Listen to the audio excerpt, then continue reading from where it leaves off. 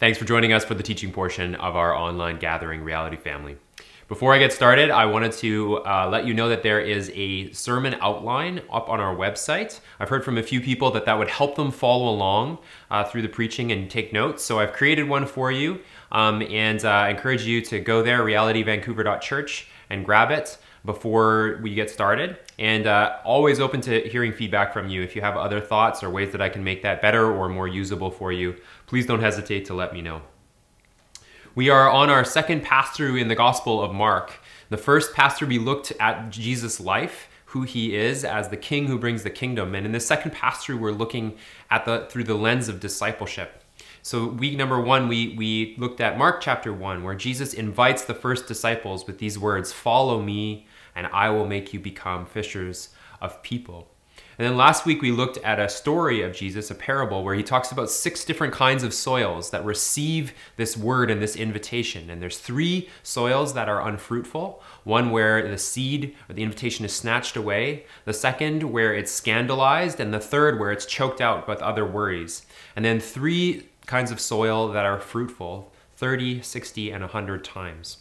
And today we're going to continue on in our journey of looking at discipleship, what it means to follow Jesus, by looking at 2 passages in Mark 9 and Mark 10. So I invite you to join with me as we read those together. First from Mark 9, verse 33 to 37. Then they came to Capernaum. When he was in the house, he asked them, "What were you arguing about on the way?" But they were silent because on the way they had been arguing with one another about who was the greatest. Sitting down, he called the 12 and said to them, "If anyone wants to be first, he must be last and servant of all." He took a child, had him stand among them, and taking him in his arms, he said to them, "Whoever welcomes one little child such as this in my name welcomes me. And whoever welcomes me does not welcome me, but him who sent me." And now on to Mark chapter 10, starting in verse 13. People were bringing little children to Jesus in order that he might touch them, but the disciples rebuked them. And when Jesus saw it, he was indignant and said to them, "Let the little children come to me. Don't stop them, because the kingdom of God belongs to such as these. Truly I tell you, whoever does not receive the kingdom of God like a little child will never enter it." After taking them in his arms, he laid his hands on them and blessed them. This is God's word. So in this passage, or in these passages, we hear another qualification from Jesus of what it means to be his disciple. He says that if anyone wants to be first, he must be last and the servant of all. This is a quality of the disciple of Jesus. And then he uses an object lesson, which some theologians call an enacted parable. Last week we saw a parable, which is a story. This is an enacted parable, a parable that he's living out. And it's an invitation to imagine a world like this. Imagine a world where a kingdom isn't given to leaders or to royal people, but actually given over to children. Those are the people who receive and can enter it. Now, in our culture, we might resonate with those words of Jesus because we value children a lot. We value children's education. We look at them as vulnerable people, as people to protect and to help grow. And we love the innocence of children.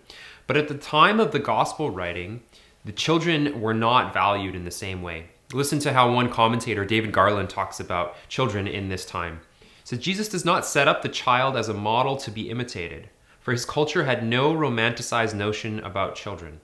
They were not regarded as especially obedient, trusting, simple, innocent, pure, unself-conscious, or humble. The point of comparison is the insignificance of the child on the honor scale. The child had no power, no status, and few rights. A child was dependent, vulnerable, entirely subject to the authority of the father in this culture. Another commentator says to be a child in the first century was to be a nobody. Another commentator said to be a no person, that you had no personhood, no value in that society. And we've seen so far in the gospel how Jesus is continually drawn to these nobodies. He goes to them, he ministers to them, and he offers the kingdom of God to them. And that's what he's doing in this passage today.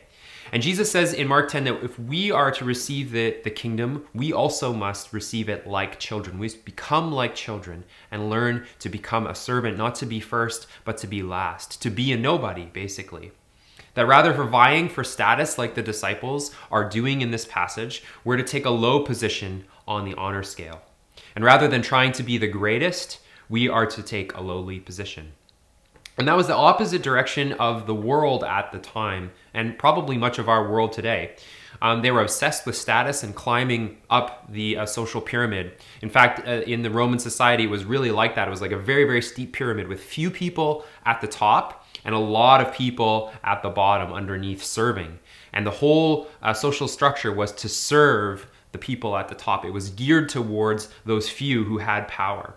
But this is not the way of Jesus, as we've seen in the Gospel of Mark, or is it to be the way of his followers? Let me remind you of a passage we've looked at already in Mark 10. Jesus says, "You know that those who are regarded as the rulers of the Gentiles lord it over them, and those in high positions act as tyrants over them. But it is not so among you.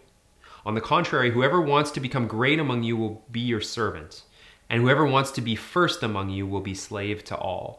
Again, this restatement of the same theme. And he closes by saying this, "For even the Son of Man did not come to be served, but to serve, and give his life as a ransom for many." So we as followers of Jesus aren't called to follow this societal ladder climbing, but we're to model our leadership and our lives after Jesus, our King. And although he's Jesus Christ, he's the Son of God, he's the cosmic King, he chooses this path of service and of dying and giving his life over as a ransom. And he has to go all the way, not just to serving, but all the way to the cross to do this. We saw this at the end of Mark chapter 8, that this is called the divine must. Jesus is headed there. He must go towards the cross. And theologian Michael Gorman speaks of this pattern in Jesus' life using this formula. He says, although X, not Y, but Z. Although X, not Y, but Z. He's saying, although he has status, he doesn't choose not selfishness, but selflessness.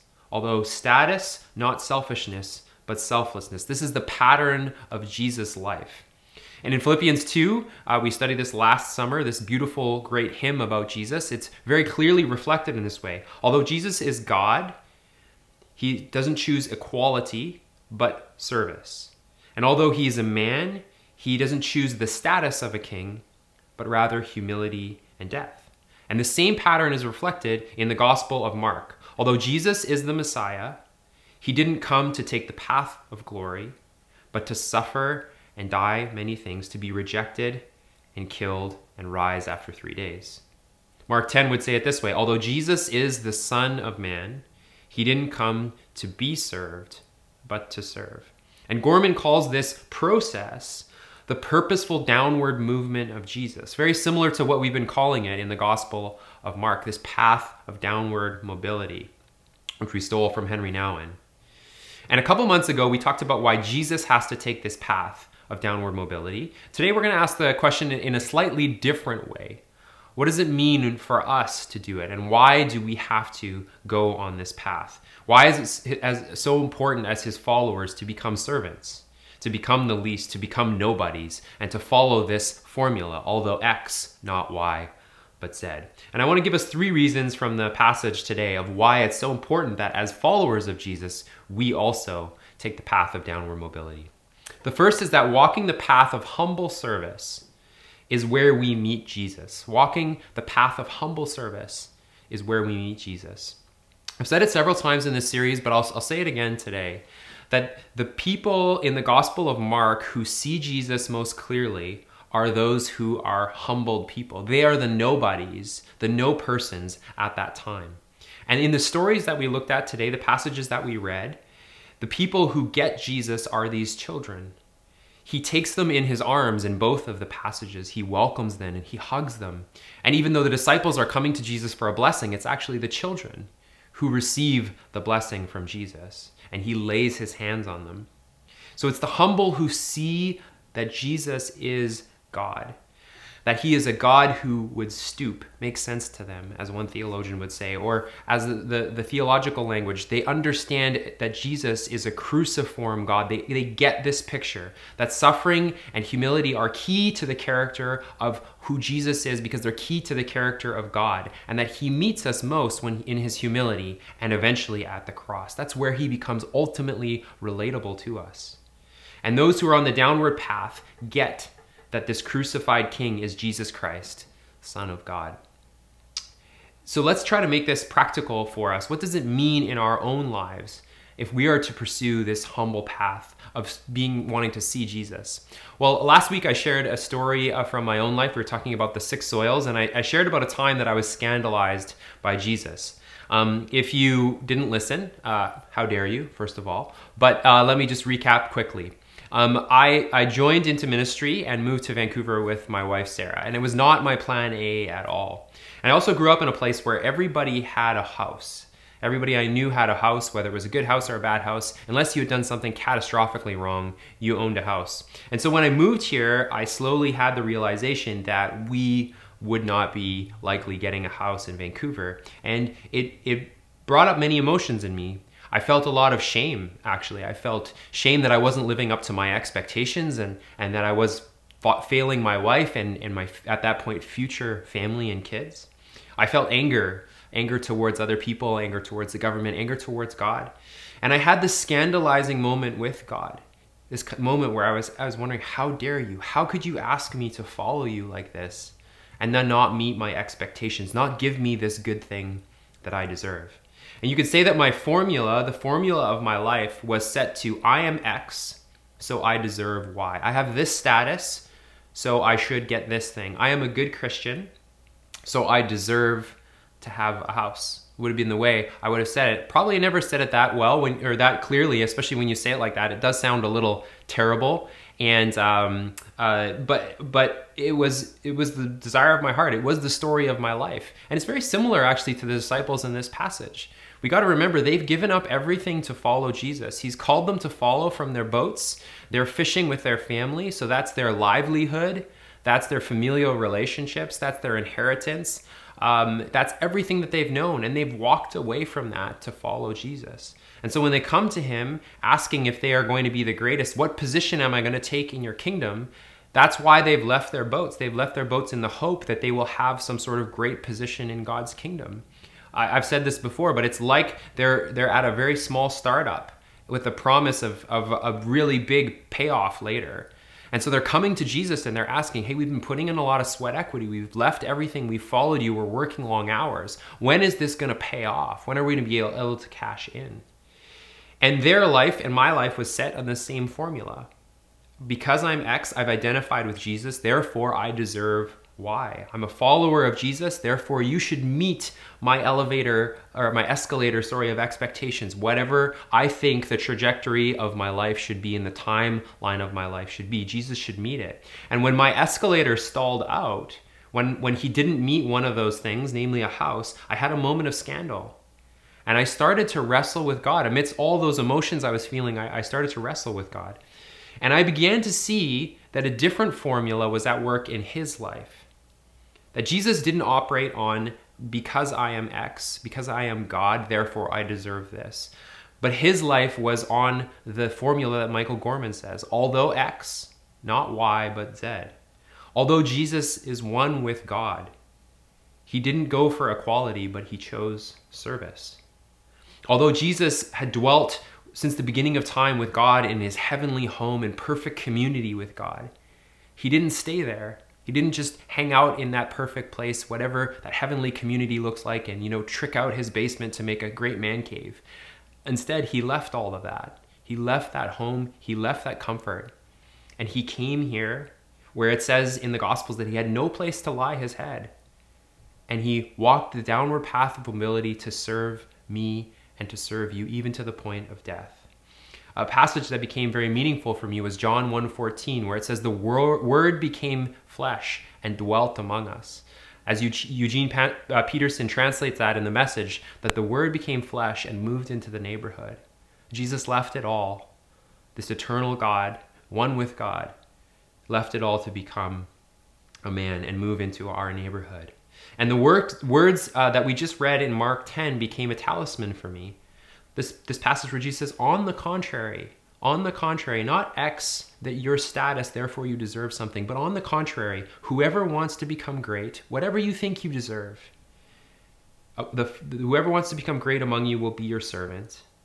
And whoever wants to be first will be slave to all. And it's his life that we reflect, for even the Son of Man did not come to be served, but to serve and to give his life as a ransom for many. And by looking at the life of Jesus in passages like this, I met Jesus. I met this crucified king and saw how he offered his story to me, that he offered this formula to me for my life as well. And I was humbled in staring at Jesus, and it allowed me in some small way, by being humbled, by letting go of that dream that I had, to actually receive the kingdom in some way, this incomparable inheritance that we have in the gospel and the life of Jesus. And here's what I found. Would I like to own a house in Vancouver? Sure. If you're offering, I'll give you my number. You can just message me. But are there times when I still get very frustrated or angry about the inequalities of the Vancouver housing market? Absolutely. But by taking on this life of Jesus, by exchanging my rights for his life, I actually found that I'm free. What Jesus says in this passage was true, that Jesus has ransomed me. I'm free from worrying about this all the time and making it the driving purpose of my life. And it's not that it hasn't popped up again and again in my life, so this desire for a house or this feeling like I deserve it, but in that time I'm able to take this formula and lay it over my life. Look at the life of Jesus and say, not X, but Y. Or, although X, not Y, but Z. And I'm able to celebrate. I'm able to celebrate with other people who have been able to buy places. I'm not angry at them. I'm free actually to be a good friend. And I'm thankful for all of the places that our family has been fortunate enough to live in, that we have never gone a day without having a place to live.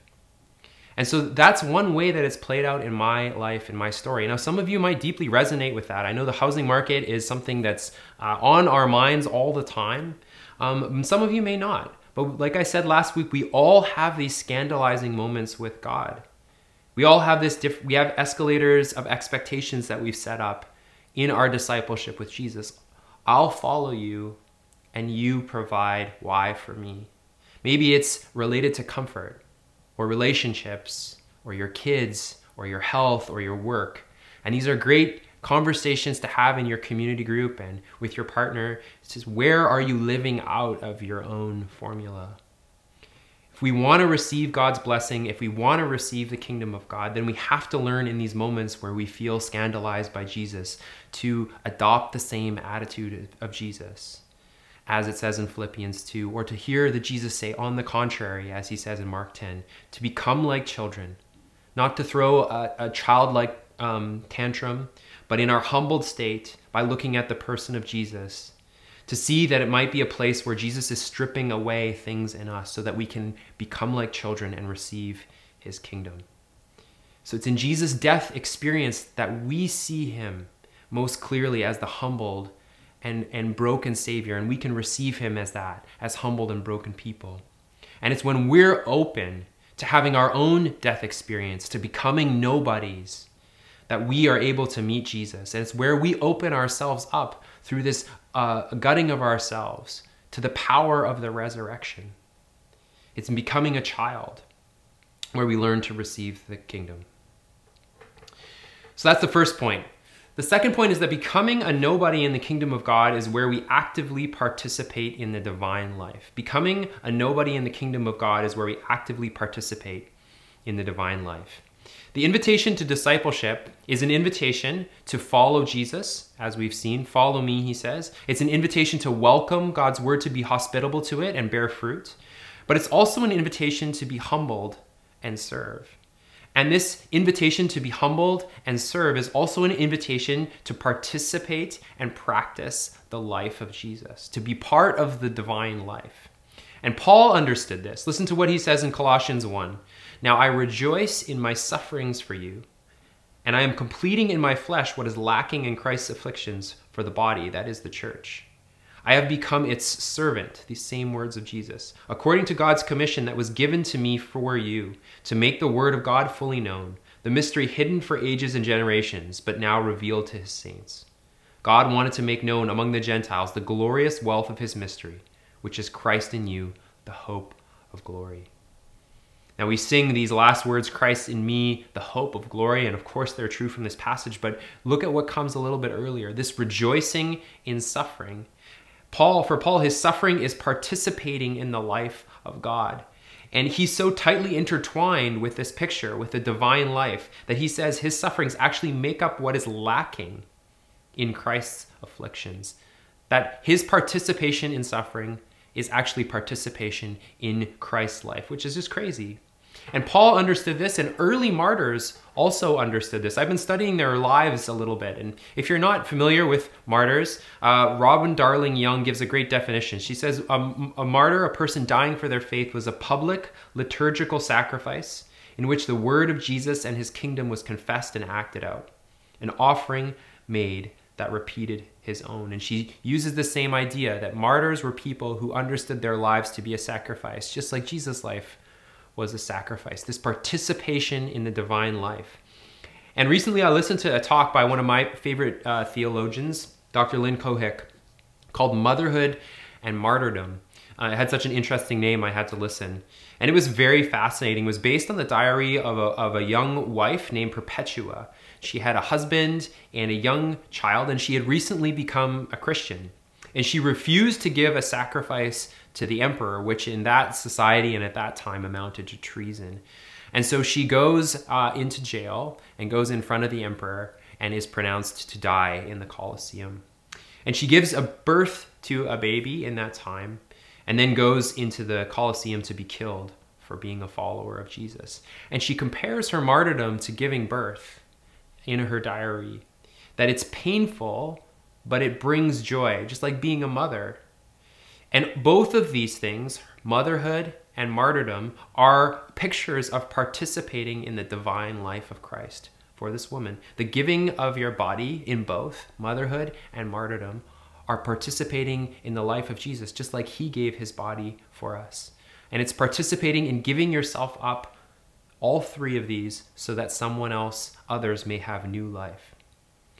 And Dr. Cohick says that the stories of martyrs are actually so bizarre to us as modern readers. When we read them, we feel like we need a compass to navigate their words, because the way that Perpetua looks at her life and her world is so absolutely foreign to us. Now, I'm so glad that we're not martyred for our faith today in Canada or in Vancouver. And I don't glorify those times. I don't say, let's go back there. And I'm repulsed by the violence that we see in these stories. But I'm also absolutely floored by the faith of this young woman, of this young mother. And I notice how different it is than mine. You know, I think so often my discipleship with Jesus has less resembled Perpetua's faith and much more looked like a teenager going on a road trip with my family. You know, I'll get in the car because I have to, because I'm part of this family, but I'm just going to sit in the back and I'm going to throw my headphones on and I'm going to play on my phone and go along for the ride, continually asking, when are we going to get there? That's been more of my discipleship journey and less like Perpetua. But that's not how Jesus looks at it. That's not how Paul looks at it. And that's not how Perpetua looks at discipleship with Jesus. For them, becoming a non-person, becoming nothing, and even losing your life, pouring yourself out in service was an honor because it was participating in what God is doing in the world and what we saw Jesus do when he was here in the world. Suffering and serving and dying aren't the lack of God's presence in our lives, but instead they may be the exact place in discipleship where we're called to participate in the life of the divine.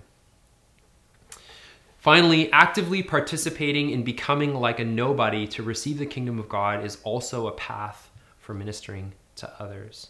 So not only is it the place that we meet Jesus, not only is it the place where we experience the divine life, but it's the place where we can offer that ministry to other people. It's in Jesus' death experience, like I said, that we see him most clearly as people who are broken and humbled. When Jesus empties himself and becomes a nobody, we can relate to him. And when we're open to having our own death experiences, to becoming nobodies, that's where we meet Jesus and where we also experience the power of the resurrection. In our willingness to die, have our own death experiences, where we open ourselves up to the power of the resurrection. And then when we've done this, we're living as humbled servants. It's the place where we will also be able to minister to others as humble servants. It's because at the place of others' death experiences, where they're feeling emptied, where they're feeling humbled, where they're feeling like nobodied, that's the place that people are most open to resurrection and the power of Jesus in their lives. And if we are there with them, serving them in those moments, it's where we'll be able to share the power of the resurrection and the humility of Jesus with them. These are places of ministry today. That's why it's so important that we get on the path of downward mobility. And that's where I want to leave us today. Because Jesus says, whoever welcomes a little child such as this in my name welcomes me. And whoever welcomes me does not welcome me, but him who sent me. So the question really for us is, how do we open our lives up to welcome children and those who are nobodies and no persons in our world? Well, I think, first of all, I just want to say our church is phenomenal at doing this. I think it's one of the things that draws many of us here to be part of a community at Reality. And it started with the founding family, the Martins at Reality. They had such a wonderful, open, and hospitable spirit among them. They were always bringing more, even though they had 6 kids themselves, they were always bringing more and more kids around. In fact, I don't even know if they had 6 kids. The number always seemed to be 5, 10, 12. They're just always opening themselves up to more and more people. And that infused into our church community and into the lives of many of us. And the beautiful resonances that we have in our community of people ministering and going out in humble service are reflections of Jesus and reflections of the Martins and that DNA in our community. And so the things I'm mentioning that we've seen in our community are not to say, hey, we're not doing these things, we really need to get up and doing them, but just an encouragement to keep going and to keep encouraging others to take part in things like adoption, in babysitting for others when we're allowed to and able, serving in kids ministry again when we're allowed to and able. We have a day camp coming up that's always been a highlight for kids and families and has wide reach throughout our neighborhood. This is one thing that you can volunteer for, just in an active way of humbling yourself and welcoming children and welcoming God. And you want to get involved with that, daycamp@realityvancouver.com. Email them and ask them how you can get involved. Be involved in the lives of the children around you in the places that you are.